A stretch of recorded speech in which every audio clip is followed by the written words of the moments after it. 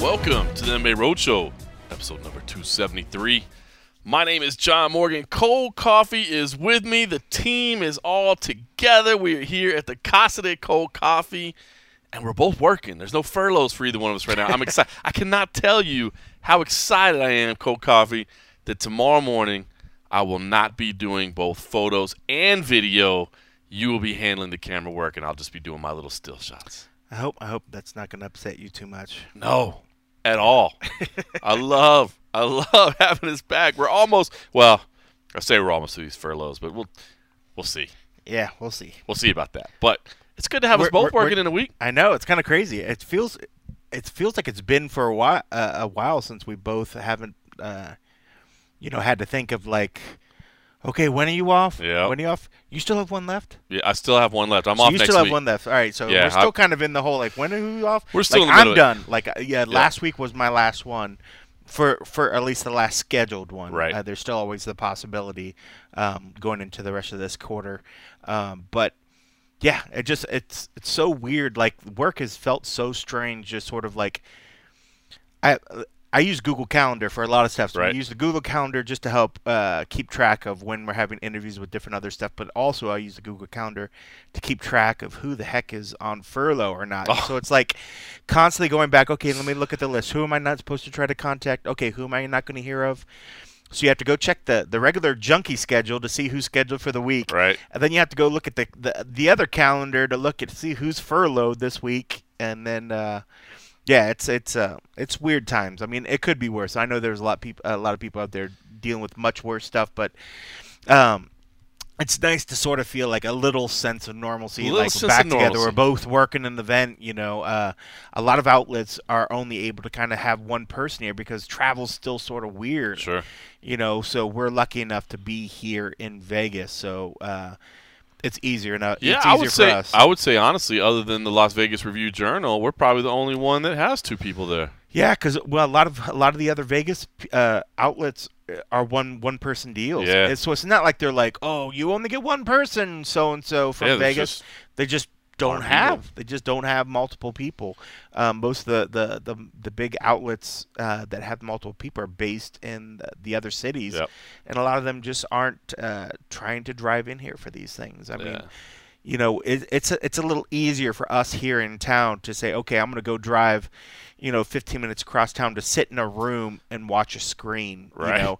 It's a little bit different when you want to either even if you drive 4 or 5 hours, then you still got to get put up somewhere, and is it worth what you get from it, when you know that you're still going to have access to these fighters, on screen or whatever. So a lot of outlets are doing that. So I'm glad that they're still able to get their stuff as well, but I'm glad to know that we will be there together doing these sort of things. So tomorrow's going to be my first weigh-in since this whole pandemic thing. So the first event was definitely a little interesting and just felt kind of weird, having the spacing of people because you want to still talk with everybody. You still want to go walk over and give the fist bumps and do this and that. Nope, got to keep your 6 feet, my man. You got to keep the 6 feet, even though it's weird because we all know we're all tested. We're all tested, good. But we could all get it after the test. That's right? true. That's all they. And you want to make it easy on.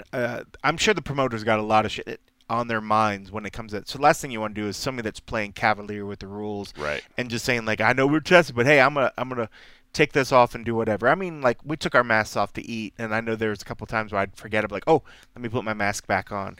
Every once in a while, Oscar would bust my balls, and he'd be like, put your mask on. Well, Florida so bust his balls. Florida was a big help for us, man, and I get it. It's funny not to get all political or whatever, but like the whole wearing a mask thing, like I didn't wear a mask in society until I went to those Florida shows, although I wasn't really going in. Nothing was open at the time, so I wasn't even going into society really.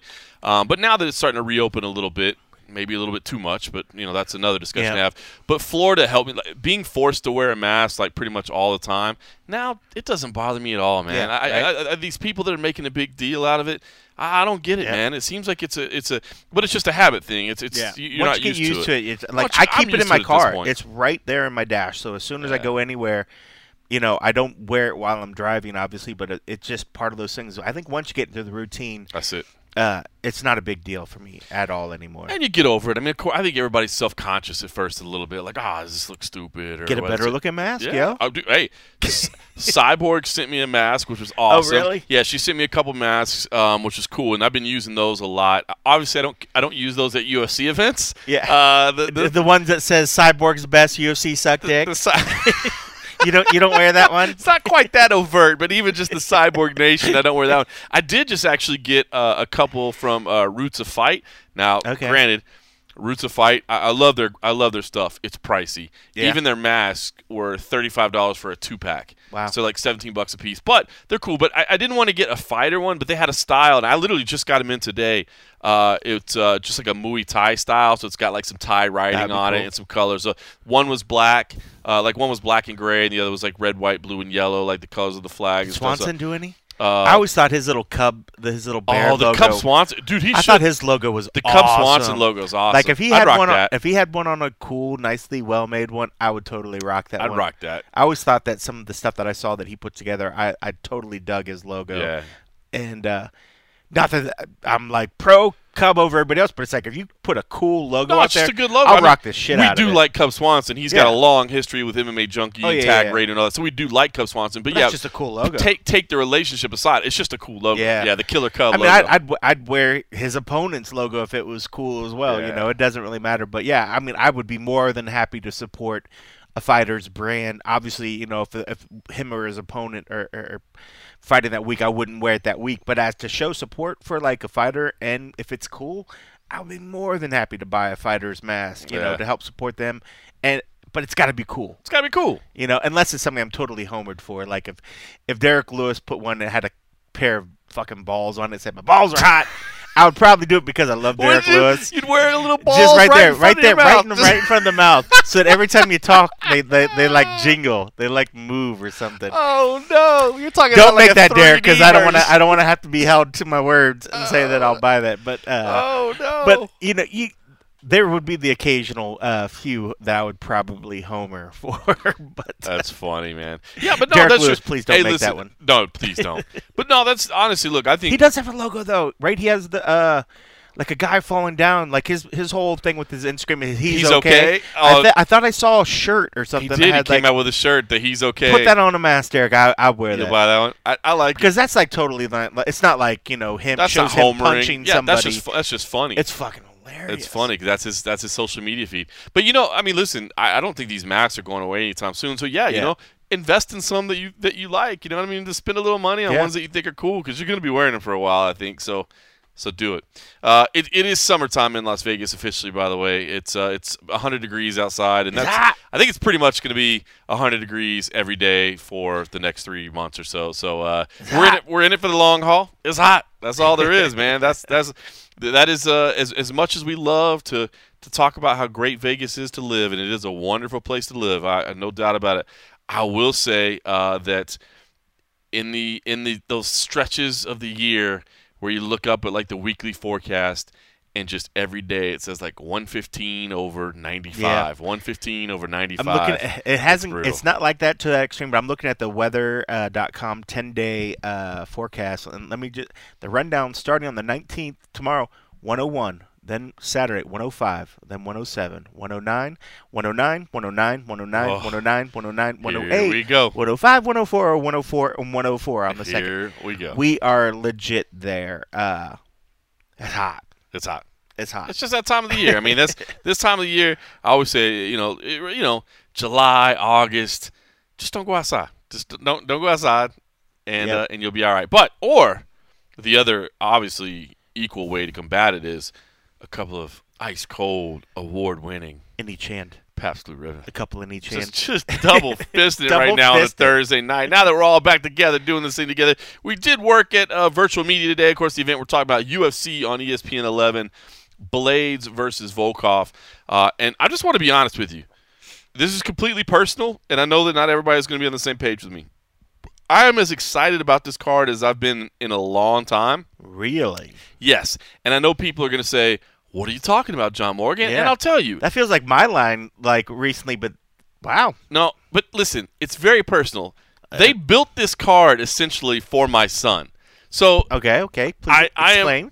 look, this is a good card. It's going to be a fun card, right? It's definitely going to be a good card. But let me explain my 8-year-old son's journey through martial arts.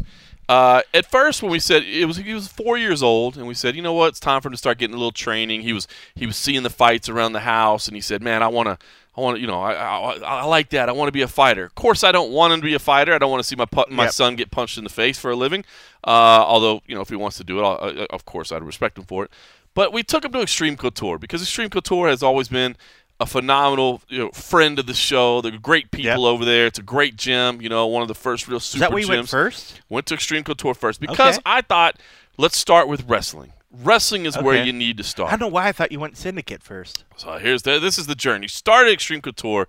Said we really, to me, wrestling is the best base for martial arts. So I said, you know what? Most of the wrestlers will tell you that. Yeah, absolutely. It's not like they're biased. They're just telling not you at how all. it is. But I tend to agree. I think it's a great place to start from. So I said, let's start him out in wrestling. Took him to wrestling at Extreme Couture. Justin James heads up the kids wrestling program over there at Extreme Couture. Justin is a great guy, man. He's a good dude. Collegiate wrestling background himself, professional fighter with a record of 15-4. Had been looking for a UFC bid, and he got it. This week, he got the bid. He's fighting Frank Camacho in the third fight of the night. So Justin James makes his UFC debut. Taught my son wrestling for the first couple years of his life. Now, my son's mixed martial arts journey, or just martial arts journey, I should say, continued on as he said, you know what? I want to try the gi. He's like, at first, I didn't want to start him in gi because I thought, man, to me, when I used to train, which granted has been several decades at this point. However, I know most people probably many possible Eli lifetimes over and over and over. I know most people probably look at me and think, I bet he's in the gym every day. But no, I'm gonna shock you. That guy looks like a black belt. That guy looks like he must be training every day. I'm gonna shock you. Not the case. Wow. It's been decades since I trained, but when I did. To me, I always thought the gi was just more complicated. It slows things down. There's more things. Seems more formal or like traditional. Well, it's definitely more formal and traditional, but there's things you have to worry about. You have to worry about being choked out with your own gi. You have to be worried. But anyway, so Eli said he wanted to try gi. Now, being the Las Vegas resident I am, I said, well, look, if he wants to try gi, I know that Roxanne Modafferi teaches the kids class over at Syndicate. Yep. And no disrespect to Bryce Harley, who's a great instructor as well, who teaches at Extreme Couture. But Roxanne Modafferi for kids, it's Roxy. That's a no-brainer. It's a no-brainer. It's no disrespect to any other kid's teacher. But Roxy, for a little kid, he was like 5 years old at that point. Roxy's a big the kid. kind of thing I would think for a kid, like if you lived within an hour, maybe a little bit further, I could see you doing a weekly journey for your kid, knowing that you're getting Roxy. She will make your kid love grappling. Like she introduces it in a way. I mean, she's just the way it's her personality, you know? So took him to Roxanne Modafferi at Syndicate MMA. By the way, Roxanne Modafferi also on this card. Faces Lauren Murphy. Okay? So right that's there. 2 for Eli. 2 for Eli right there, right? So he's excited. Now, as Eli got a little bit older, now Roxy teaches the 4-year-olds to 7-year-olds. This is the way they have it split up at Syndicate. Now, it might have changed because obviously the world has changed in the last couple months. But she taught the 4-year-olds to 7-year-olds. Now, there were other instructors that taught the 8-year-olds and older. My kid was on the high range of that, and he was starting to – I mean, even they were saying, like, he's a little rough for the little kids. Like, maybe we need to put him in the big kids class. And Roxy was a part of those classes, but she's not the lead instructor. And I can't ask her to only be assigned to my kid or something like that. I mean, that would be not unless you want to shell out some serious dough. Well, but that wouldn't even be fair. No, I don't even mean private. I just mean like it wouldn't be fair for me to be like, hey, I know it's a group class, but like if you can just stay on top of my kid, can't do that. That's not fair, right? So I said, you know what? Where else could we go? Now, I had crossed paths with Max Rohskopf, who had trained at Extreme Couture, and I found out he only ran the classes there for a week, but I loved his attitude. I loved the way he ran the classes, and I had also called a couple of his fights for Final Fight Championship. I'd seen how talented he was, but I'd also seen the type of character that he had, the type of personality that he had. And I said, you know what? That's the kind of guy. And one day, my wife said, as we were kind of talking about, hey, what do we do now that Eli's getting too old for Roxy's class?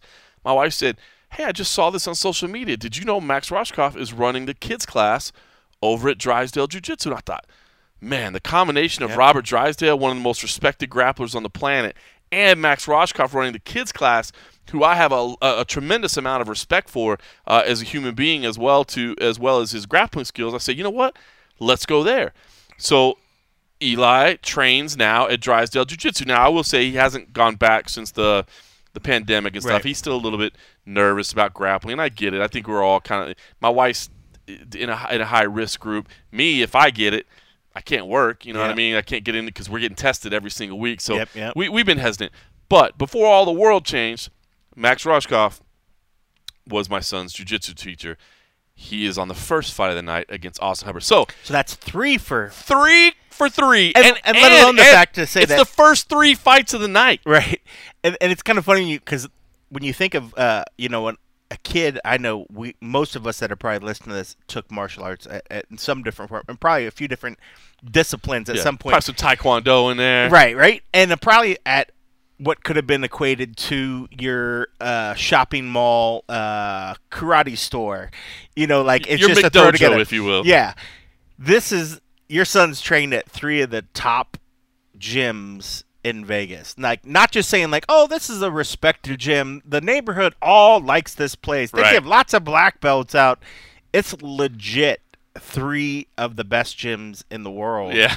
It's that pretty he's crazy. Training at. It is pretty crazy. It's kind of fun. And is it true? I also heard that him and Jillian Robertson were dating. So is that the 4th one that's his Luckily, we're not quite to that point yet, but I'm excited about it. But yeah, that is so. Just looking at the whole card, so that's pretty funny. You can see anybody else or just those 3 coaches. So, I mean, that's crazy. So for my kid, his 3 coaches that he's had in his life, that's pretty awesome. Are all fighting, and it's hilarious because they're literally fighting in a row. It's not even like there's spaces in between. So you get his attention while he's still got his attention span. The first 3 fights, because after that, then Dad, I'm going to play this. He's still an 8-year-old. Yeah, at some point he's picking up the Nintendo Switch or something into the fights. But that's no, it's pretty good. Cool. So, So for me personally and the Morgan family, it's a pretty meaningful card for the start. But I will say this card as a whole, I really do feel it's good. Curtis Blades, Alexander Volkov. We'll talk about that in a second.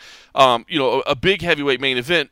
But, Shane Burgos, Josh Emmett, that's a fantastic fight. Raquel Pennington, Marion Renault, meaningful in the division there. Lyman Good, Bilal Muhammad. We'll definitely talk about that as well because Lyman Good, man, powerful interview today during Virtual Media Day. Yeah. Jim Miller versus Roosevelt Roberts, Bobby Green, Clay Guida, Tisha. I mean, the whole Courtney Casey, Jillian Robertson. I mean, this card. I know that everybody was griping last week, and last week ended up being a really fun card. Yeah. But we said it. If anybody was griping about last week or saying, "Hey, I'm not going to watch this live. I'll catch this on the highlights or whatever," I got no problem with that. Right. But this week. Seriously, I know not everybody will have the level of investment that the Morgan family does. Yeah. But from top to bottom, this card's solid. Yeah, it is a solid one. But I can definitely see where somebody could be like, you just look at it and you're like, this would never pass as a pay-per-view. This certainly would never pass as a pay-per-view. But I think there's a lot of people on this that have those individual names that mean something to somebody. There's a handful at the minimum of fighters on here that are exciting and that mean something to somebody. Mm-hmm. When I think of a Jim Miller, this is a guy that when I first started working with the UFC, he was one of the first guys I really sort of connected with, where I was just like, dude, this is the everyday, just down home dude that would be my friend. We'd go fishing and want to go shooting. Brews or his own beer, to cook out. He's like the good old boy, man. And you gotta love him. And then there's guys like Guida, who's I think a lot of people have came up watching him and just love everything about his wacky antics. Bobby Green, I absolutely adore. I mean, I think the first time I met him, he was a Strikeforce fighter. And there was something about his personality that was just very electric. Yes. And and it goes back to his interview with the UFC where he did the whole I'm gonna come on his face. No, that was when you were working with us. Right. No, I'm just saying, but when he was with the UFC. I thought you were thinking when you were still working with the UFC. No. So and that he was so awesome about that whole thing. Yeah, for anybody that doesn't know, Cole Coffey was running an event by himself, and so he was doing the interviews, which at the time I think you still felt a little bit uncomfortable doing interviews. You've gotten much more comfortable now doing the interviews when you're running solo. But Bobby Green was just and I don't even remember which fight it was, but he's just I can't remember. I'm gonna come in his face, and I'm just gonna keep coming and coming. He caught himself. He's like, that didn't sound very good. He's like, are you going to cut that? Can he? No. I'm not cutting that. We're using that. It was great. I mean, the guy's funny, man. Yeah, he's a great personality. I mean, a lot of energy. And, I mean, of course, Tisha, how can you not love watching Tisha and Rocky? I mean, when it comes to the female fighters, two of the best fighters that are in there, there's a possibility, Rocky can get up there and get to the title shot. If not, I think out of the two of them, she has the best chance. But that even being said, I mean, like, they're two hard-nosed, hard-fighting fighters. So when it comes to women's side, that's awesome. Courtney Casey is another one, total badass. I've always loved Courtney Casey, and I love Julian Robertson both. She's like one of those ones that, for some reason, everybody's always sort of counted her out and never given her the credit, and she always shines in those moments. So that fight's awesome because I love Julian Robertson. She's just, when I was joking about Eli, it's just because I wish I could be dating Julian Robinson. I love Julian literally Robinson. the most adorable. She's got the sweet little voice and the laugh and everything, and then she has a switch that goes on, and then it's she like, comes out. I'm scared of her. And then she comes out to 50 Cent PIMP, which is the greatest walkout song. Unreal, especially for her. And I mean, Roxanne. How do you not like Roxy? Lauren Murphy. I mean, take her or leave her. She's one of those fighters. I know some people just don't get her and maybe don't like her as much, but I think it's for maybe like the Ultimate Fighter or something where people are just like, she's kind of, I don't know about her, but she's a badass fighter. And like I said, Maxon starting off, that's a good one to start. Austin Hubbard's a good fighter. I'm telling you. I mean, when you go through the line, even though when you look at these cards, there's a lot of these people on this card, there's a lot of names where it says like, well, if that person, I think a lot of people put it in the context of, if that person was in a main event, would I want to tune in? And for a lot of these people, the answer is no. A lot of people wouldn't pull the money out of their pocket to maybe buy that pay-per-view. But when you know that you're getting this on ESPN, it's a lot of really good fighters that are in particular positions of their career that maybe they're not at the end of their career, but maybe they're getting closer to the career. And some of the ones that are just kind of, there's a lot of, I guess, what people would put as gatekeepers on this card.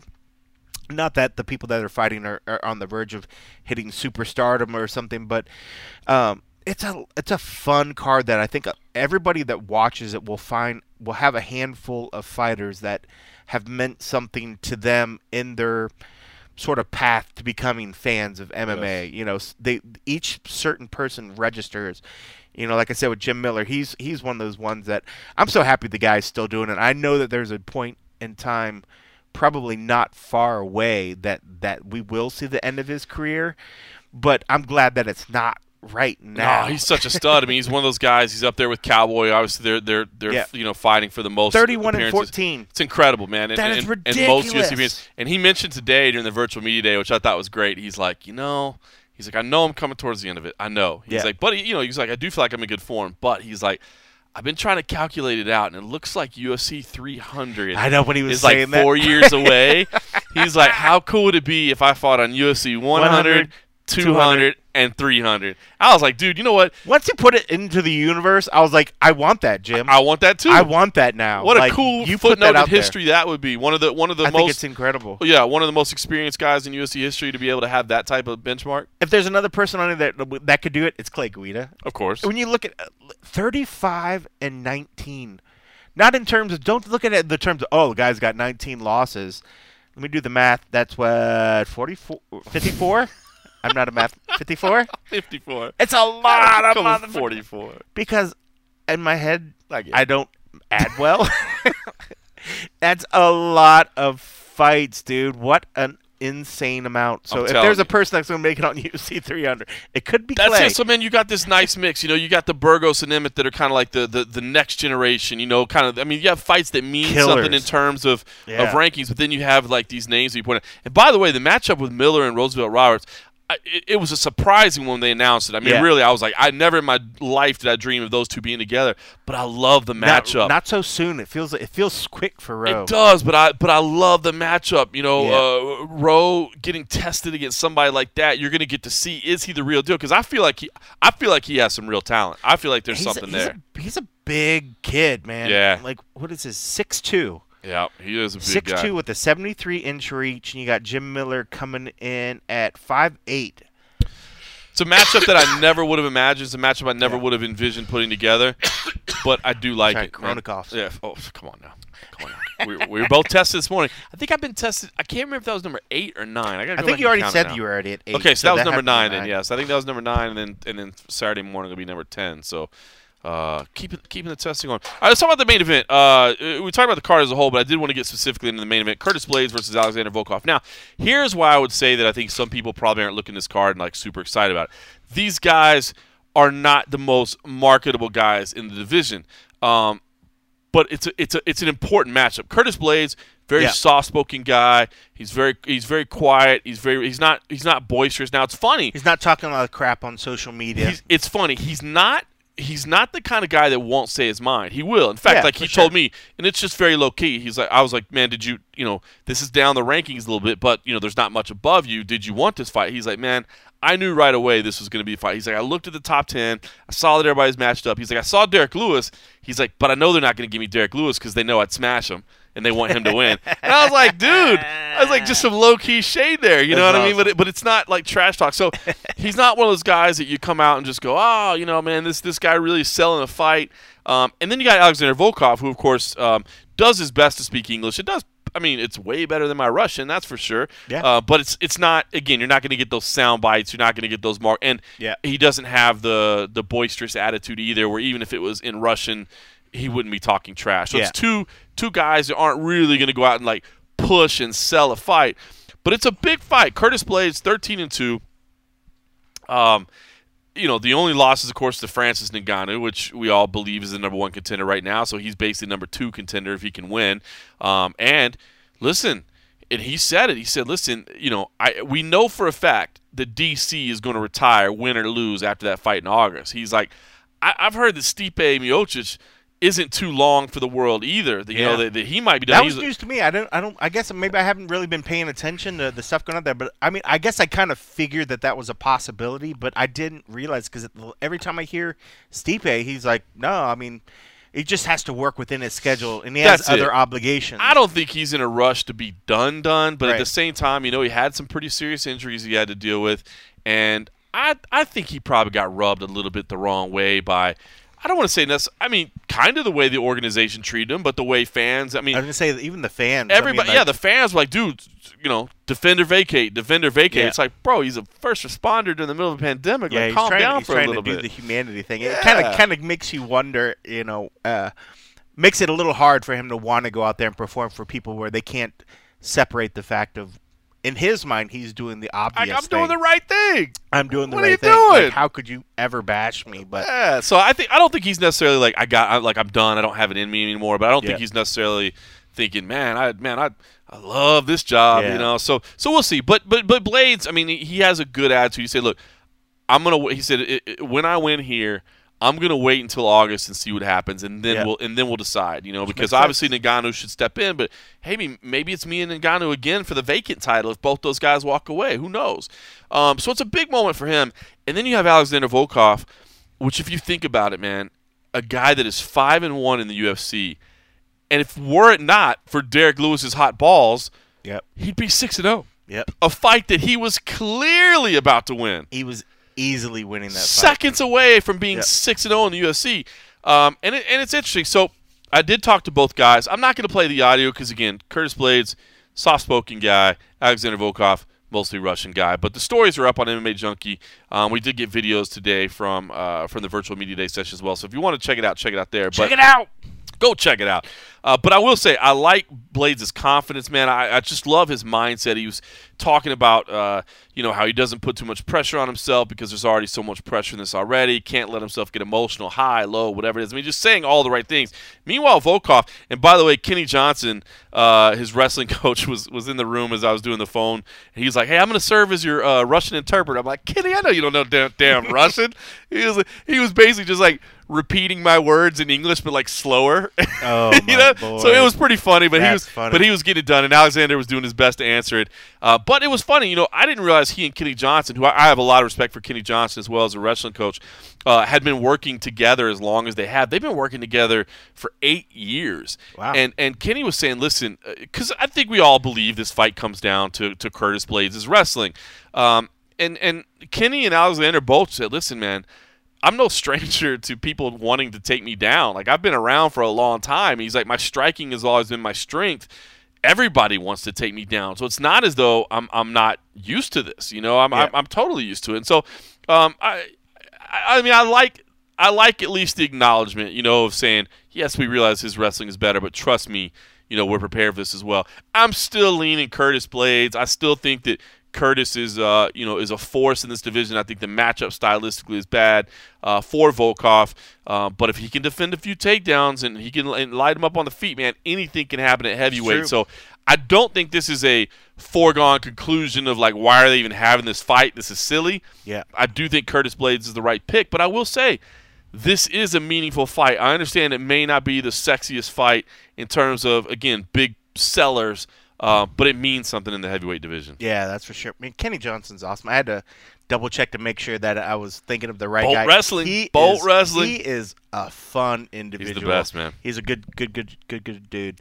Yeah, I mean, I think it's one of those matches where even though the personalities might not be the most boisterous, I think when they go out there and they throw down, I mean, these are two guys that can say the fight speaks for themselves, and that's what I think we're going to see. And bro, these two guys in that small cage, yeah, these are two of the biggest dudes. Any heavyweight in those cages, like these guys are big. Volkov's ginormous. When it comes 6'7", man. Yeah, I mean he's not like a Struve where Struve's like 10 feet tall, I think. Somewhere he around takes there. one step and he's on the other side of the cage.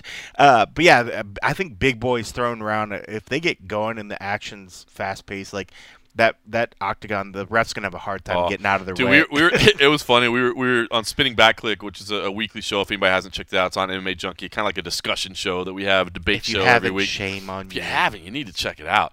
Actually, for the first time ever, I posted the video on the Patreon.com. I saw that. I'm going to do that every week. I saw that. For our Patreon listeners, it might as well just make it easy for them. He doesn't post the ones where he wasn't on. It was just, no, only the ones that I'm on. I was just like, oh, well, he was on that one. Obviously, he's going to post the ones that I'm on.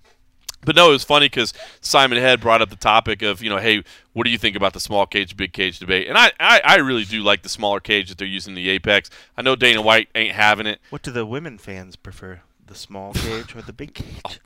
They say always the big. They say it's not the size of the cage that matters. It's the fight in the dog. It's the motion in the cage. Motion in the ocean, whatever. No, but I like the small cage. But it was funny as I was saying that. I will say though, I do feel kind of bad for the heavyweights because they stand in there, especially the massive heavyweights. They stand in there. You're like, oh my God, there is literally nowhere for you to go. Like one step and you are going to be engaged. So I like this fight, man. I get it why people wouldn't be. Again, hyped because, as you said, I mean, these aren't the most, boisterous guys, but it's a meaningful fight. It's a stylistic clash. There's no question about it. Curtis is going to be looking to keep it on the floor, and Alexander Volkov is going to be trying to stay on his feet and pepper him up. So it's a big fight there. By the way, mentioned the Patreon. I should say, if you like what you're listening to, and I don't see why you wouldn't. I mean, it's just a couple of guys sitting down having a frosty beverage, having some MMA conversation, or several. Just jump in. Make sure that what you do is wherever you get your podcast that you are subscribed there. We would appreciate that. And take a second to rate us. FrostyBeverages.com. If you can review us, that would be fancy as well. We would really appreciate that. That helps raise the awareness of the podcast. And then if you're going to take it to the next level and you really want to support the show, head on over to patreon.com/the MMA Roadshow for as little as $3 a month. You can sign up and have access to all of our content, including the exclusive home of the NF episodes where we do the post-fight shows after each and every UFC show, which basically means each and every week, because other than July 4th, I think we're solid all the way through September at this point. I will say, didn't get a lot of growth over the past week in membership, which I may be able to attribute slightly to our good friend Fiasco Jones. He hadn't been around a while. It may be a while till he's around again. Thanks, CJ. But I will say CJ, this. right? CJ Brigham was great over at Patreon. He was the one that said, dude, I haven't heard Fiasco in forever. Yep. Bring Fiasco back on. Fiasco got himself in rare form. And we got him, I think I set it up. That was 2 days later or something. So that's how quickly we will respond if we can. We will respond. We will get that. We will get that. He requested him, so we brought Fiasco in. I don't know if it was a net win for us overall, but CJ was happy. And by the way, CJ, it was good. It was a wonderful excuse to get Fiasco. It was. And it's funny because I didn't realize it had been so long since we had him. And he was like, "Oh man, it's been like blah blah blah years or whatever." I was like, "Shut up! It has Yeah, it had not. been that long. It had been a long time." So, as much as we gripe and moan, it was awesome having him. So I loved that. I loved that suggestion. By the way, CJ played bring it him up. perfectly over Patreon. He left a comment. He said, "After listening to this episode, I would like to take this chance to apologize to absolutely nobody." Yeah. It was good stuff. All right, listen, another thing that was brought up over at Patreon, a comment before we talk about some of the rest of the card, I want to talk about this Joe Silva story thing. Mark Fellows, our good friend Mark Fellows, who has supported the show for a long time, he said, listen, I would love... It's been blowing up. Yeah, he said, I would love to hear what you guys have to say about Joe Silva. And I left a little bit of a comment over there already, but, man, it has blown up. This and again, I have been applauding what fighters are doing right now. I love to see. I'm not really excited about the opportunity. I wouldn't say excited about the opportunity, but the likelihood of them coming together in a union, an association, an organization, I still have my doubts. I've seen it start and stop over and over and over, and it's tough. But I love this open dialogue that everybody's having. They're sharing stories. Yep. Hey, here's how I handled it. Here's what I got paid. Here's what I did. Here's what they did to me. So I love this. And so this is kind of, this fighter talk that's been happening. It kind of ended up morphing into this Joe Silva stories where a lot of people, or a handful of people, I should say, came out and started kind of really laying the wood down on Joe Silva and saying, man, this guy was a jackass, and here's how he treated me, and here's what he did. So I'll just, as Mark Fellows wanted to hear what we thought about it. I mean, the stories are out there. You've seen the hashtag. You've seen the stories. We've covered it on MMA Junkie. Chael Sonnen has come out and spoken against that a little bit and said, hey, I never had a problem with Joe Silva. Ali Abdelaziz called me the other night and went off. If you haven't read his go read the story that I wrote there. That is the most cuss words I've ever put on a single story on MMA Junkie, man. He was going off. You've never written about Mike Perry then? Well, it's just that the statement was so long. Mike Perry comes at you in little short bursts, you know what I mean? But I'll say this. So now again, obviously I interacted with Joe Silva very differently than fighters would. But Joe Silva, to me, always very polite, always very firm in the way he handled things. But in speaking with other people, what I can tell you about Joe Silva is that most people that I know said about him that, like, this guy can be a real jackass sometimes, but only because he's so firm and so direct. Like, there's no filter on Joe Silva of, well, maybe I shouldn't say that, or maybe that's too much, maybe that's too blunt. He came right at people and would tell them what he felt. That fight sucked, or this fighter, I don't feel their talent level is that high, or what. I mean, he would just say that straight to managers' faces. But what they all said about him was his honesty. He never lied. He never jacked people around. Was he a hard negotiator? Hell yes, he was a hard negotiator. But don't forget, that's his job. He's trying to negotiate on behalf of the company and keep their expenditures as low as possible. But they all said to a man, and this is literally consistent with anybody I've ever talked to. They say he was honest. You never had to worry about it. The one thing I did say, and I wrote it in the comment to Mark Fellows, the one thing that I heard about Joe Silva that was really tough was if you were one of those handful of people that represented yourself. Because if you represented yourself, he didn't have that filter. He didn't. So basically, he's looking at you as, well, what's your value worth? How much, where do you stand in the division and that sort of thing? And he would basically tell people, like, look, you're never going to be a champion. You're not good enough to be a champion, so I can't pay you that. I can pay you this. It's just like, how soul-crushing that must be, But he's literally just he's evaluating your talent, saying, nah, I don't see you as ever being at the top of this division, so I can't pay you that top of the division money, and that's the way he did things. So, I don't know. Like I said, I obviously personally, I always enjoyed interacting with Joe Silva. He could never talk on the record, which was frustrating because we couldn't quote him, but he would always say, listen, if you need to know something, if you need to understand something, call me. I'll tell you. I'll explain it to you. Like, I'll tell you what our logic was, or what our thinking was, or what was going on, or how we made this decision, but you can't use it anywhere. You can't put it on record anywhere. But the guy, he knew the sport in and out, man.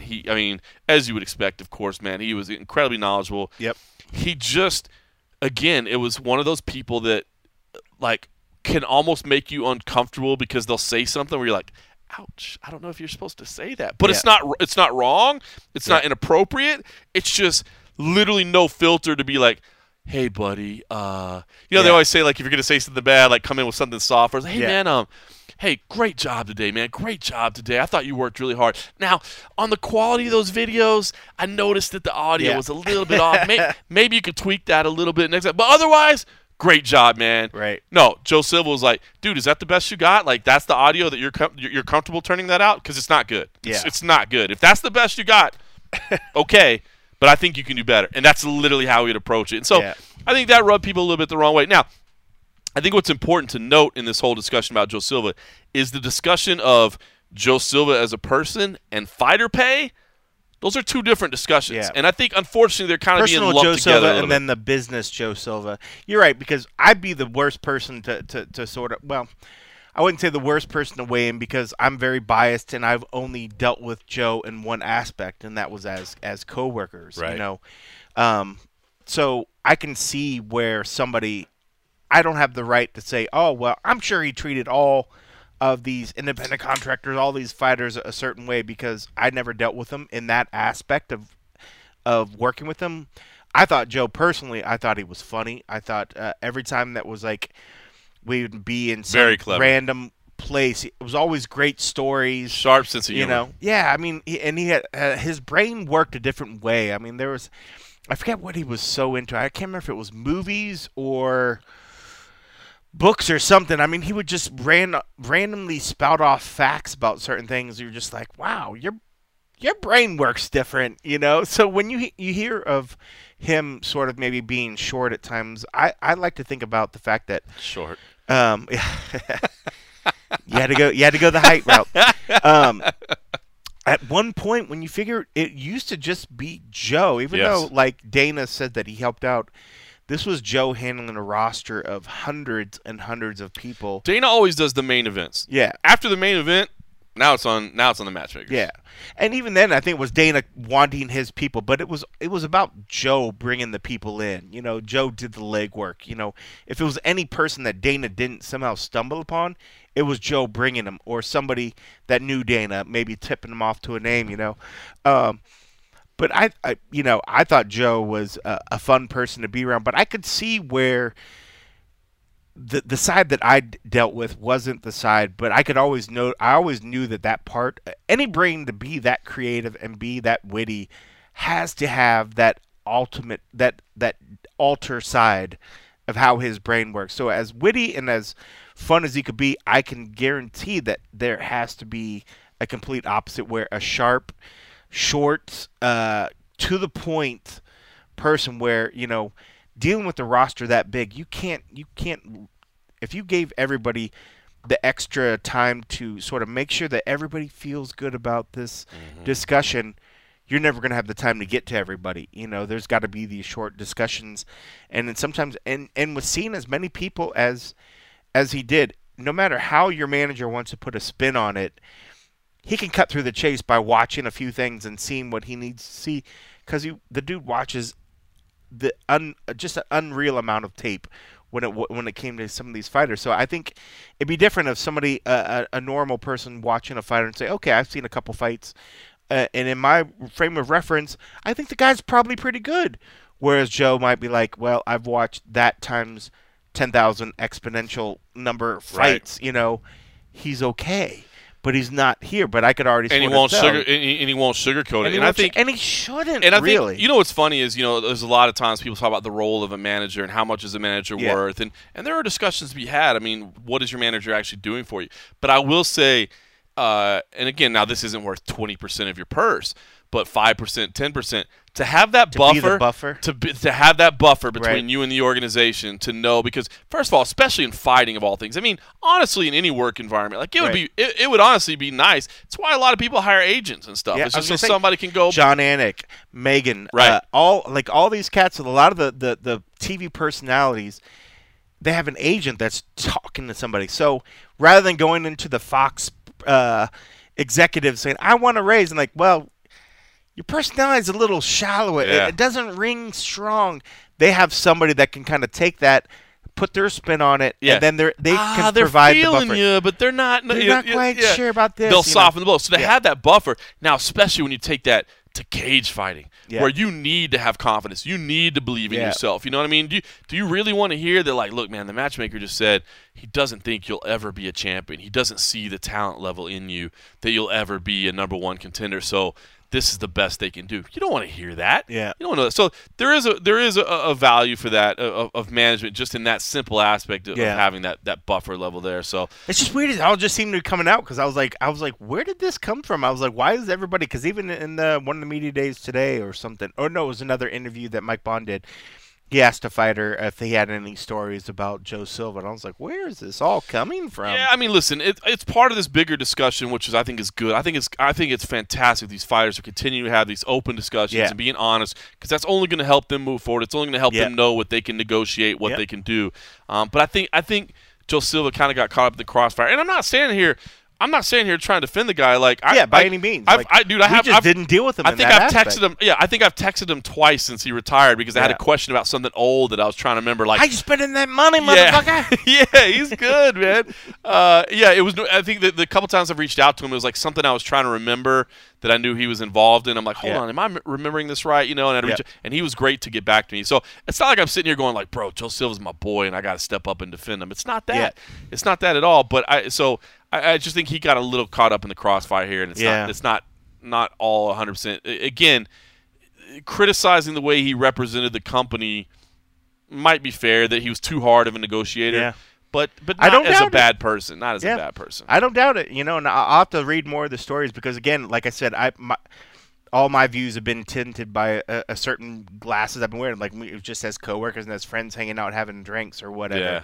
And even then, it wasn't like we were even close friends. It was just road buddies. Especially when you're in a foreign spot where there's not like everybody's wandering around a little bit. You just kind of stick together, and then you have drinks, you have dinner or whatever, and that's it. You know, but it's always been good. But I get it. You know, I mean, he could have been, you know, one hell of a nasty person side that we never saw. Shrewd, you know? Everything I was ever told boils down to basically shrewd negotiator. Yeah. Incredibly blunt. Yeah. But incredibly honest. He probably worked it out to where he's like, you know, I could either pay this guy this much, or if I get him to lowball, do I get the difference? They're like, we're going to give you $10 million, bring us 100 fighters. He did well for himself in the end. You know, he got shares of the company, and he got paid. And he's a guy that lives a very simple life. Yeah.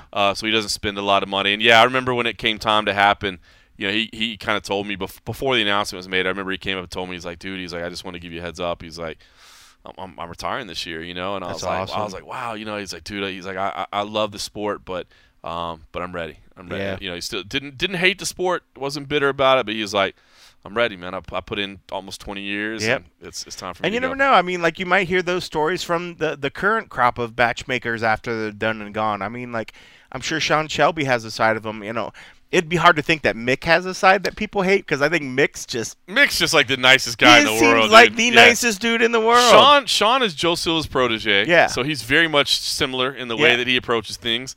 And so he's very shrewd as well. He's very direct. You know, he doesn't, as you said, you don't have time to like, hey, pat you on the back. Can't make pat sure them you all feel on the good back about this. You know, like, I love them both. I think those are two cool individuals as well. Oh, they're awesome. I love Sean. I love Mick. When Mick Maynard came aboard, I told him, because obviously we knew Mick from his LFA days. Yeah. I was like, Mick, you know we're using you as the test case. And he's like, what for? I'm like, we're going to see how quickly you turn into Joe Silva. Because I will say this, the matchmaking job, I know a lot of fans are like, oh, that'd be the best job on the planet. Yeah. And again, this is almost like sometimes when we bellyache a little bit because we're like, man, you know, I don't think people realize how hard our job really is. Yeah. But at the same time, it's a pretty damn cool job. Like what we do for a living is like, there's way worse things to do. There are way worse things to do than be a UFC matchmaker. So it's not like but dude, I think if people realize how 24/7 that job is, how nonstop, just the management of all these personalities that are so unique and so different, and especially then with crop of people that it's global. It's it's a global company. So you might think, oh, I did my 9 to 5. There is no 9 to 5. because your 9 to 5 Bro, is absolutely 2 to whatever in some other time zone. And when you get that text message at, say you've had a couple drinks and dinner, and it's you'd be the worst. 10:30, 11 p.m. at night, and all of a sudden so and so's out, and you're like, I gotta fix this now. Like I'm half buzzed, I'm full, I want to go to bed, but this can't wait till tomorrow morning. I got to do this now. Would you be a good matchmaker? No. I know, right? I'd be terrible. I would hate to get that call at the middle of the night. I'd just be like, they'd be like, that Ken's dick. He blew up in my ear because I happened to text him at 3 in the morning, which you can't, though. That's part of the deal. Part of the gig, That's part of the thing you don't really think of. But that's interesting. That's interesting that all sort of been coming out. And, I don't know. Yeah. All right. Listen, we're talking about this card, so I wanted to share. I didn't share the headliners because I said, look, this is a card about Eli Morgan. That's totally it. That's what this card is all about. This is the Eli episode. This is the Eli episode. So what I did was I had a chance to reach out and speak to Roxanne Modafferi, talk to her about, by the way, being very low down on the prelims, despite the fact that this is 2 top 10 ranked fighters according to the UFC's own rankings. Not saying that either one is walking into a title shot after this, but will definitely be in a good position in the division, especially considering the results that we just had. It's a big fight, and it's very early in the night. So, plus, what else? Do you really need an excuse to catch up with Roxanne Modafferi? One of the nicest human beings on the planet, the happy warrior. You don't need an excuse for that. So, caught up with her. This is Roxanne Modafferi. First and foremost, let me say that my family all wanted me to say hello to you, including my mother, who I spoke with today. So they all wanted to say hi. Oh, exactly. Excellent. Say hi back, please. I definitely will. All right, let's get into it. It feels like a lifetime ago right now with everything that's happened, but you had this big win back in January. I'm kind of curious. It felt like a big win, I think, for us watching.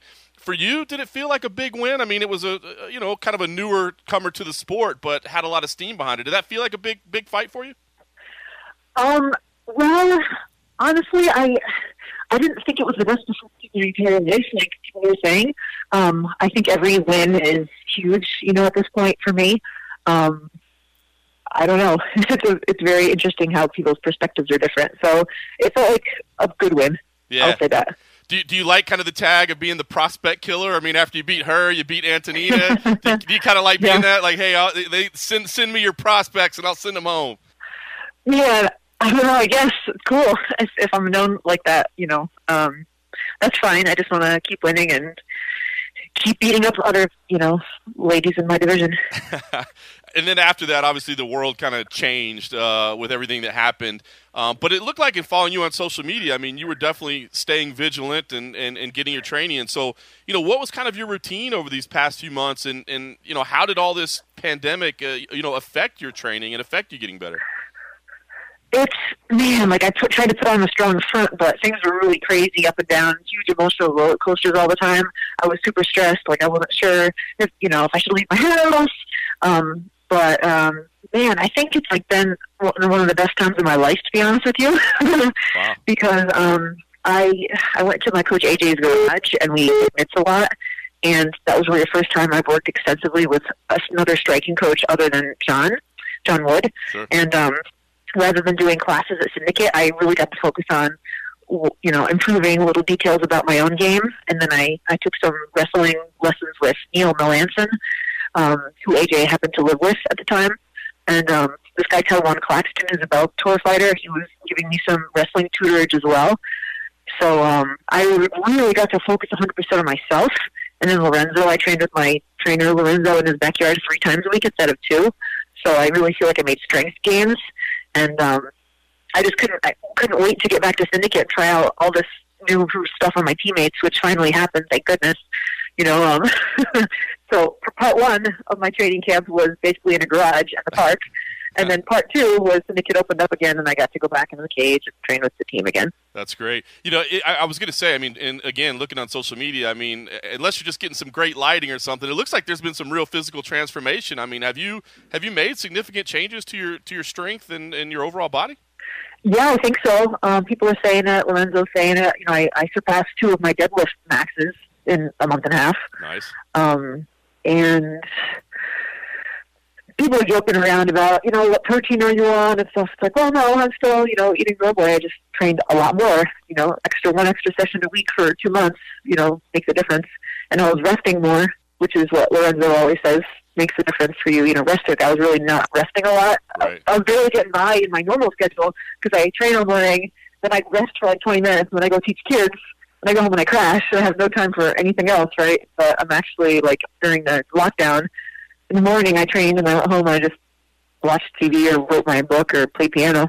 So it was cool. Does that mean no longer starting? Don't you get up at like 4 o'clock in the morning or something like that? I still do that, yeah. But then I eat breakfast and I go back to sleep. It's like my biorhythm habit.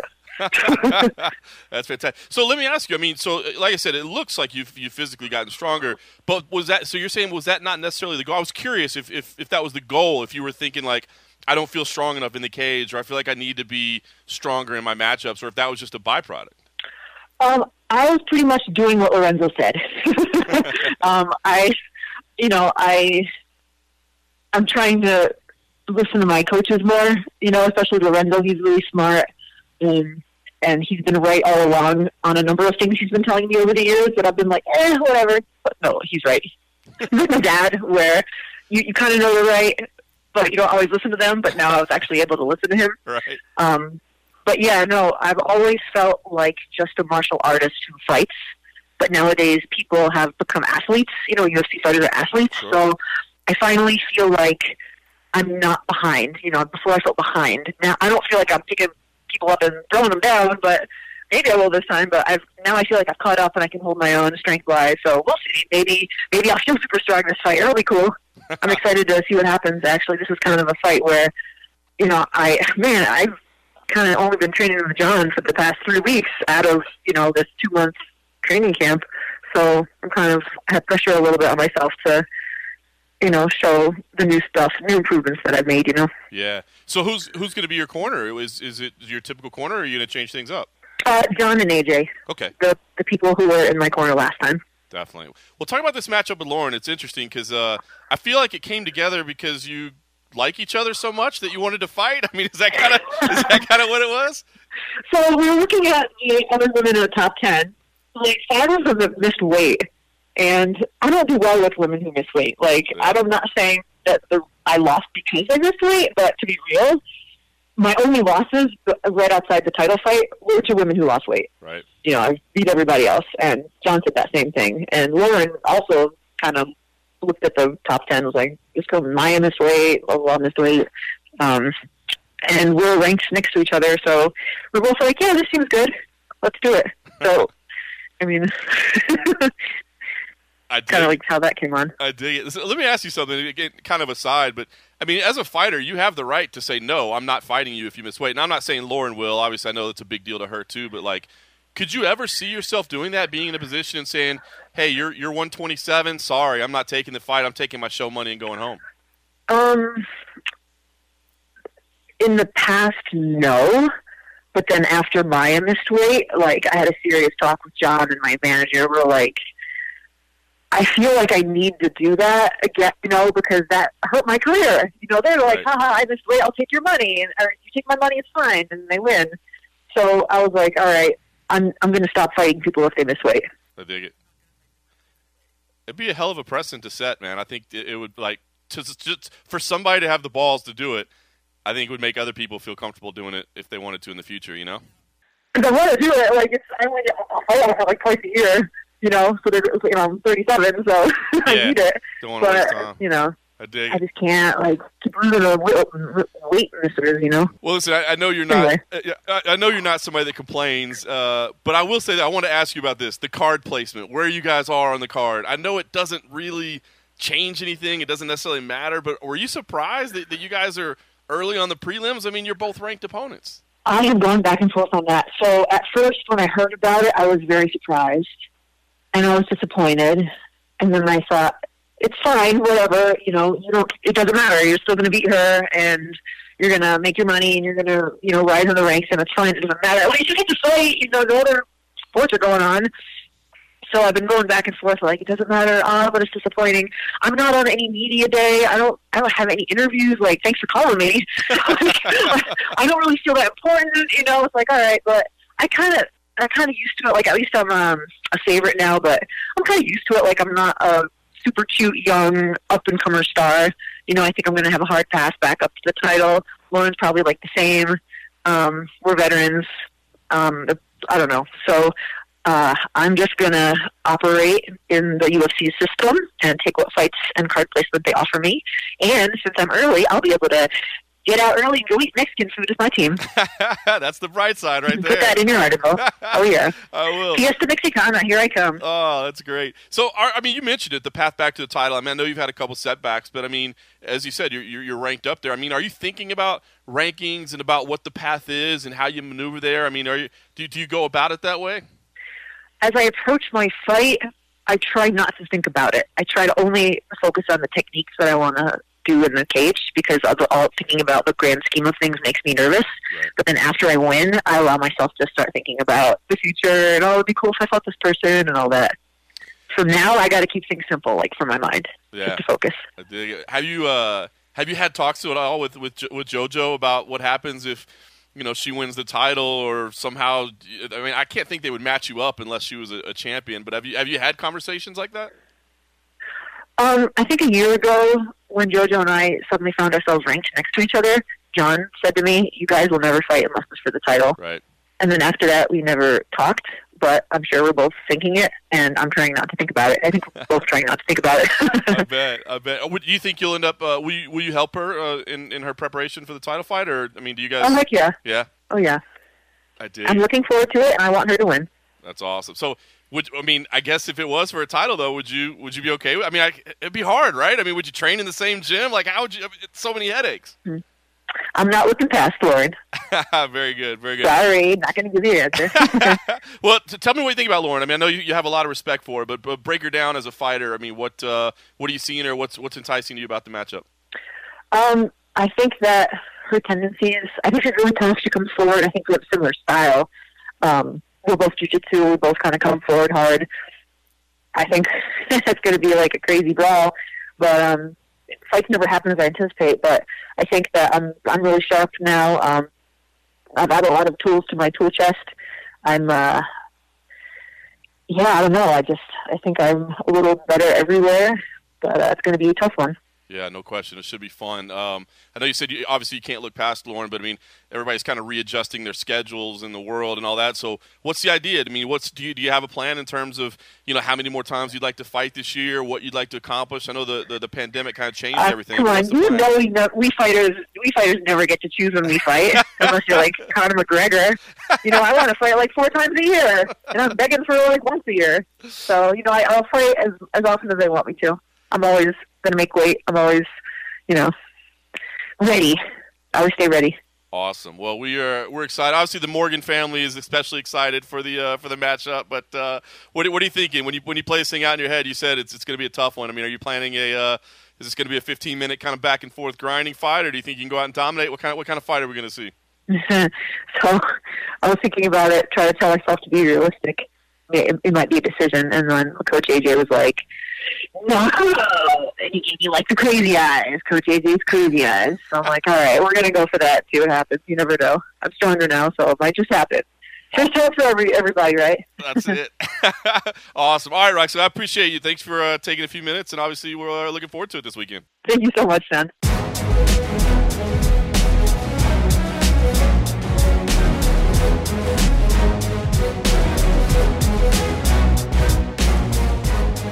All right, that was the Happy Warrior, Roxanne Modafferi. Big fight with Lauren Murphy, and of course, big fight for my son. Was just what we're really here for today.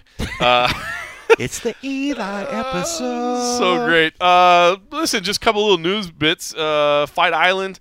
The cards are out there now. The full things were made official earlier today. We've got them all posted on MMA Junkie. I'll be honest with you, man. The 4 cards, I think, are really good, man. I think this is, if people were worried a little bit about the quality of some of these fights that have been happening in Vegas at the Apex, I think these are going to be great. Obviously, we knew UFC 251 was going to be stacked with the 3 title fights.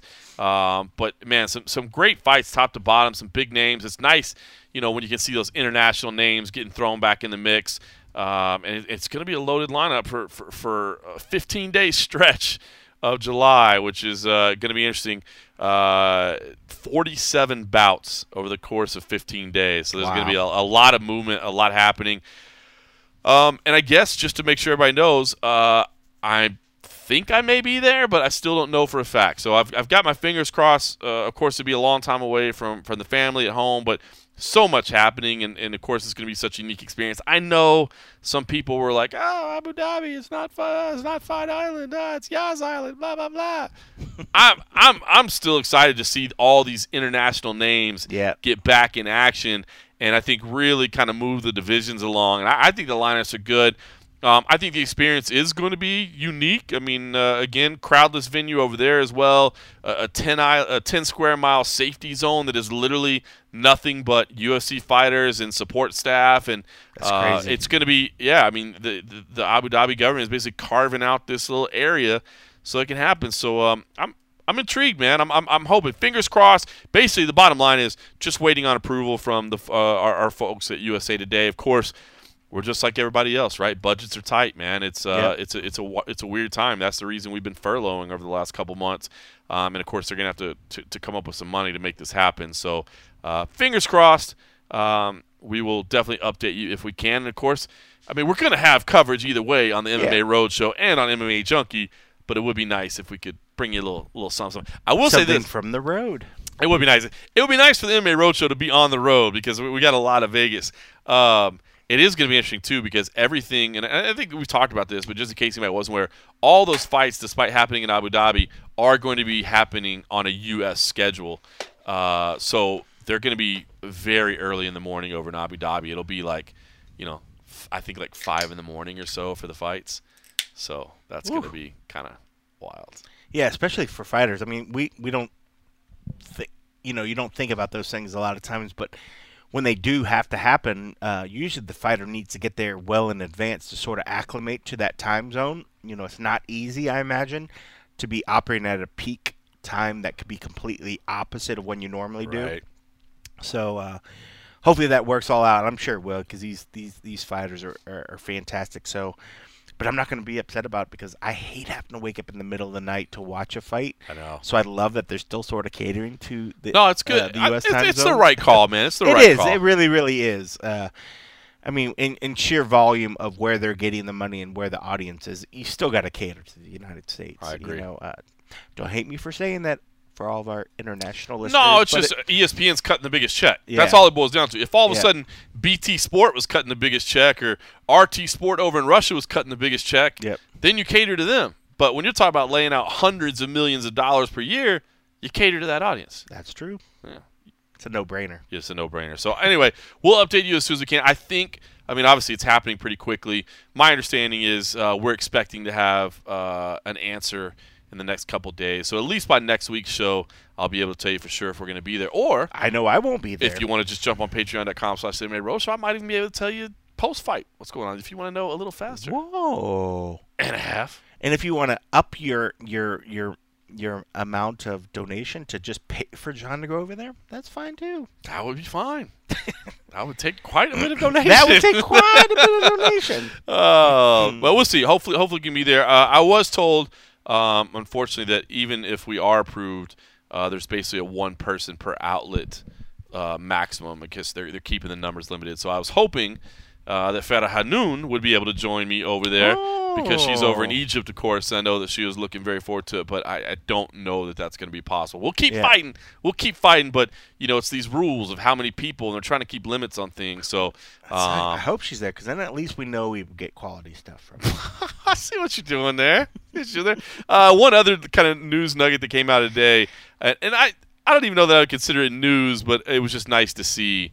The UFC fighter from California that shot up the place in San Antonio was not actually a UFC fighter from California. Did he just train UFC? I don't even think he trained UFC.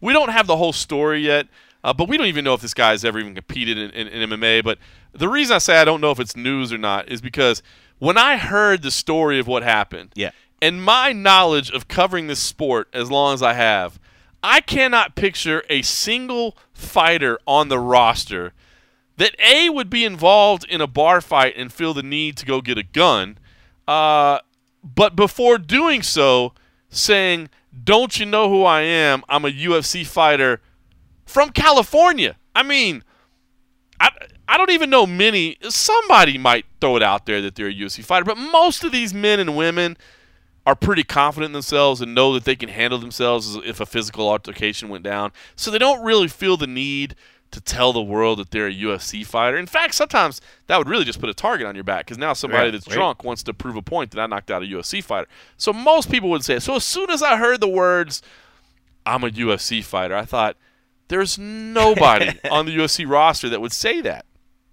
But then when I heard that I'm a UFC fighter from California, I knew for a fact there's no way in hell that's anybody on the UFC roster. So it was nice to see, I guess, that an arrest was made, charges are being filed, and that what is indeed not a UFC fighter. Yeah, what a crazy, crazy story. I just love the fact when Dana was like, "Yeah, I heard about it," and I was like, please, no. I know. That was funny, right? Credit to Jose Youngs because it's funny. I screwed up that night because I should have asked about that, but in hearing it, I thought, again, what I just said, there's no way that was a UFC fighter. Yeah. But it was worth asking Dana about. Jose Youngs from MMA Fighting was the one that actually asked him. But I did think it was interesting for Dana to just be like, I hope it's not. You know what I mean? Like, normally you would expect that they're like, dude, we're on this. We've already figured it out. But at that point, he knows as much as anybody else, which was absolutely nothing. He was like, dude, I heard about it, and I'm hoping it's not. And I was just like, whoa. Fingers crossed. I think all of us had our fingers crossed that it wasn't a real UFC fighter. Because, I mean, even though we don't have, the same sort of stake as Dana or somebody in it, but the last thing we want is one of these people that we cover to go out and just do some absolute asinine shit like that. So, oh, yeah. Yeah. It's funny because when I heard San Antonio, and I don't want this to come out the wrong way, so I'm just going to preface it by saying I probably shouldn't even be saying this, but Alexander Hernandez is a special kind of intense. Now, he's not from California, and I don't say, but, I mean, that dude, I could see just wanting to F some people up, man. He is an intense kind of individual. Now, I shouldn't even say that. He would never get a gun. He would never shoot anybody. He's not that guy. But as far as somebody that was going to get into a bar fight and try to injure 8 other people, that dude would go off. Yeah, I could see that. He wouldn't say I'm a UFC fighter from California, and he wouldn't go get a gun. So really, it was a connection I shouldn't make. Where's Mike Perry live? But man, if ever I was that, Alexander Hernandez strikes me as one of the most intense human beings on the face of the planet. Yeah, for sure. Yeah, I'm glad I'm glad it wasn't. I knew it wasn't. 100% knew it wasn't. All right, one other piece of audio I want to share with this week. Max Rohskopf, again, making his UFC debut. Hardcores will definitely know who he is. Totally understandable if you don't. 5-0, still very, very early in his career. Like I said, called a couple of his fights in Final Fight Championship, which was a regional organization here in Las Vegas. He fought for Titan as well. But, people behind the scenes have seen this guy's talent for quite a while.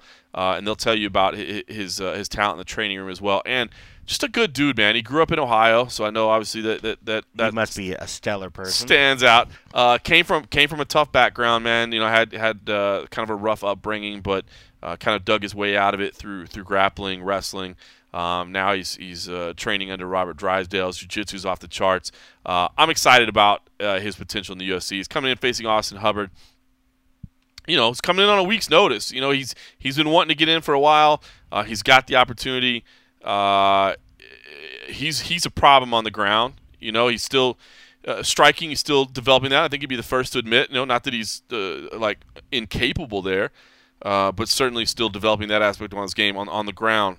He's a problem. So I'm excited to see his fight as well. So I wanted to hear just a few minutes with Max Rohskopf. He's got a little swagger to him as well. He understands the entertainment side of it. He gets it. It's not just about wins and losses. It's about getting eyeballs as well. And here's what he had to say earlier this week. Give me the feel, man. You're a couple days out from your UFC debut, man. You've been working for it for a long time. So what's the emotion like for you right now?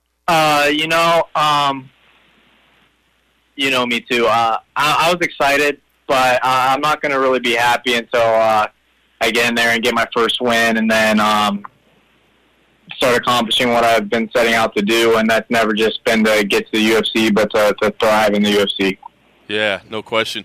What was the story like as far as you getting the call? Was there any fun aspect of it of actually getting the call and getting in, or was it just, hey, your number's finally up? Butler called me and was like, he told me that I might be getting it, and then he called me to basically tell me for sure that I got it, but then he tried to act like I didn't get it at first.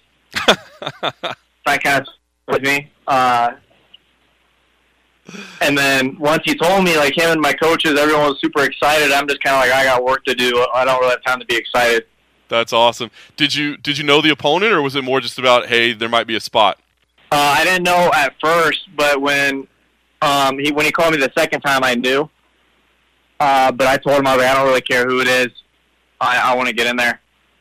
Yeah, no doubt. Austin Hubbard, a name that you know, or was it somebody you had to look up, or have you watched tape? What's your feeling on him? Yeah, he was the LFA champ when I was signed to LFA, so I knew who he was and stuff. And then I've trained with Madsen a little bit, Marco Madsen, and so I watched him fight Marco Madsen. Follow jiu-jitsu a lot too, so I watched him fight Davey Ramos. But I haven't went back and watched anything. Been leaving that to my coaches, and then yeah, I know he's tough and he's game. Yeah, it's interesting. You know, those names that you mentioned, both world-class grapplers in their respects. He lost, of course, but he didn't get submitted either. So what did you take out of those? I mean, did you see that, okay, there's holes that can exploit there, or did you kind of come away respecting him that he at least went 15 minutes with both those guys? Yeah, no, I don't think this is a obviously for anyone who's 5-0 coming into the UFC, nothing's going to be a gimme fight, but it's going to be a tough challenge for me, and if I'm able to get the finish, I think, especially with a submission, I think that's going to say a lot. Yeah, no doubt about it. What about your weight, Max? I mean, I know that you've been kind of, waiting for this opportunity, but a week's notice isn't ever really easy. So is there a tough cut involved? This is going to be the easiest cut I've ever had. Is that right? I'm not playing either. Is it just had you just been keeping yourself lean, or you just happen to be that way, or what? I train every day, at least twice a day, sometimes 3 times, and I got to eat a lot if I want to put on weight. And I'm not really a guy that takes time off, and I eat good all the time. So I was already close, but then once I got here to the hotel and the UFC's giving me food and stuff, like, I'm used to eating just, like, candy and pasta all fight week, and now they got me on, like, no carbs and good-ass food. And so I've been chugging a lot of water. So I've been started off the week 170, and now I'm like I was 164 this morning. So I'm gonna make it's gonna be an easy weight cut. I've made weight cuts from 185, and so after going through that, everything else is kind of easy. That's nice. You know, man, you've had the prospect tag for a long time. People have been high on you. I don't know, what are the expectations? I mean, going to your debut, you want to get that first win, but do you feel like there's some kind of, added pressure that you've got to show the world that, man, I was deserving of all this hype? 100%. I definitely feel the added pressure, but I felt that, and I kind of put that on myself, but I felt that for all my fights, and I'm really good at being able to warm up an hour or two before, and once I start getting into my fight mode, that kind of goes away. I haven't felt it yet in any of my fights, but I definitely feel it just walking around day to day. Do you think it makes it any easier to I mean, it's a UFC event, but it's so different, right? There's not the huge media obligations. There's not the big hotel and the crowds and the open workouts. Or whatever. I don't know. Is it better that way? That the kind of the way the setup is right now to feel comfortable? Well, I mean, I've been getting fucking a shit ton of interviews, people asking me, and so I feel like I've been doing a ton of media. I actually turned off my Twitter and stuff because then I saw people talking shit about me doing a lot of media. It's like, that's my job now, dog. Like, I don't know. I'm never gonna turn down media unless I'm really just too busy. But this is part of what I'm supposed to be doing now. I got to promote fights. I got to show up to fight, and I got to get eyeballs on the UFC because that's what that's part of the reason they bring people in. Yeah, no doubt about it. So, I guess the expectations for yourself. I mean, you said a finish would be something pretty spectacular. I mean, are you expecting to be able to do that, or do you have to know I've got to pace myself? I've got to be ready to go 15. I have to worry about the gas tank a little bit. I got to be able to go 15, but just with my skill set, if I'm able to get finishes with my jiu-jitsu and with my wrestling and stuff, so if that comes, it comes. But I'm gonna be ready for 15 minutes, man. This isn't a gimme Hubbard's a tough dude. I dig it. Well, obviously, I'm excited. I know people that have seen you fight are excited, but for a lot of people, it'll be their first time watching you fight. So if somebody hasn't seen you fight before, how would you describe yourself? What are they going to see when they tune in? Guy with good footwork, fast, explosive, some wizard-like on the ground. I might do some weird shit you've never seen before. Yeah, it's going to be exciting. No doubt, man. Well, I know you got high expectations for yourself. So, man, when you envision this, I know you've thought about this moment for a long time. So how do you get your hand raised on Saturday? Just going in, doing what I do, being slick, trying to hit, don't get hit, get my takedowns, get to my positions, and look for the sub, look for the finish, and win the rounds.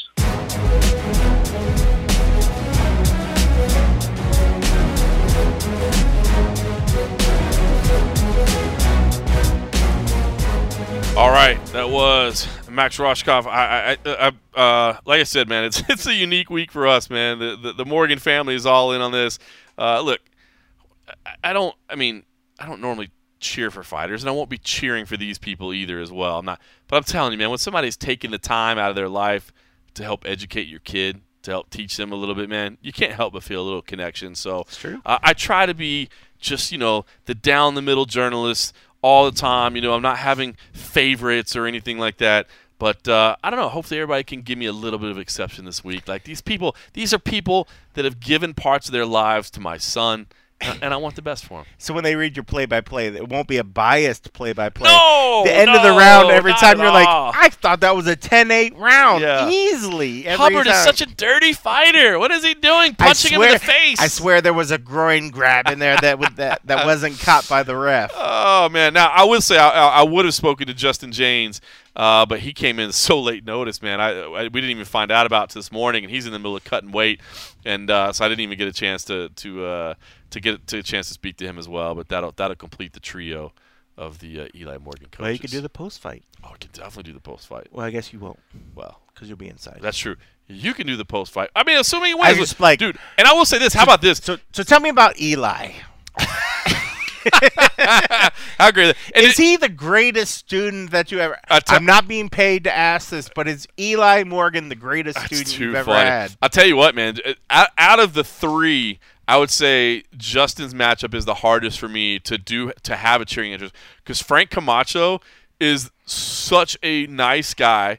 He's a brawler. Yeah. He comes to bang. He's a nice guy. He's also like a part-time videographer, so I'll never forget him. Like his first UFC post-fight scrum, I'll never forget. He came in and he's like looking at all our gear, but not just like looking at camera. Like he's literally like trying to check out what the lenses are, what the bodies are. And he's like, what is before we even got started with the interview, he's like, what is that? What is, he's putting his gear together. So he's such a nice guy. So, definitely just hoping for a great fight there. Lauren Murphy has never been anything but fantastic to us as well. So, and look, I ain't got nothing against Austin Hubbard either. So, it's going to be a fun night. Courtney, it should be a fun night. I'm telling you, Courtney Casey versus Jillian Robertson. I love that fight. Like I said, been calling Courtney. I called some of Courtney's fights when she was an amateur, fighting for Tough Enough, and followed her career.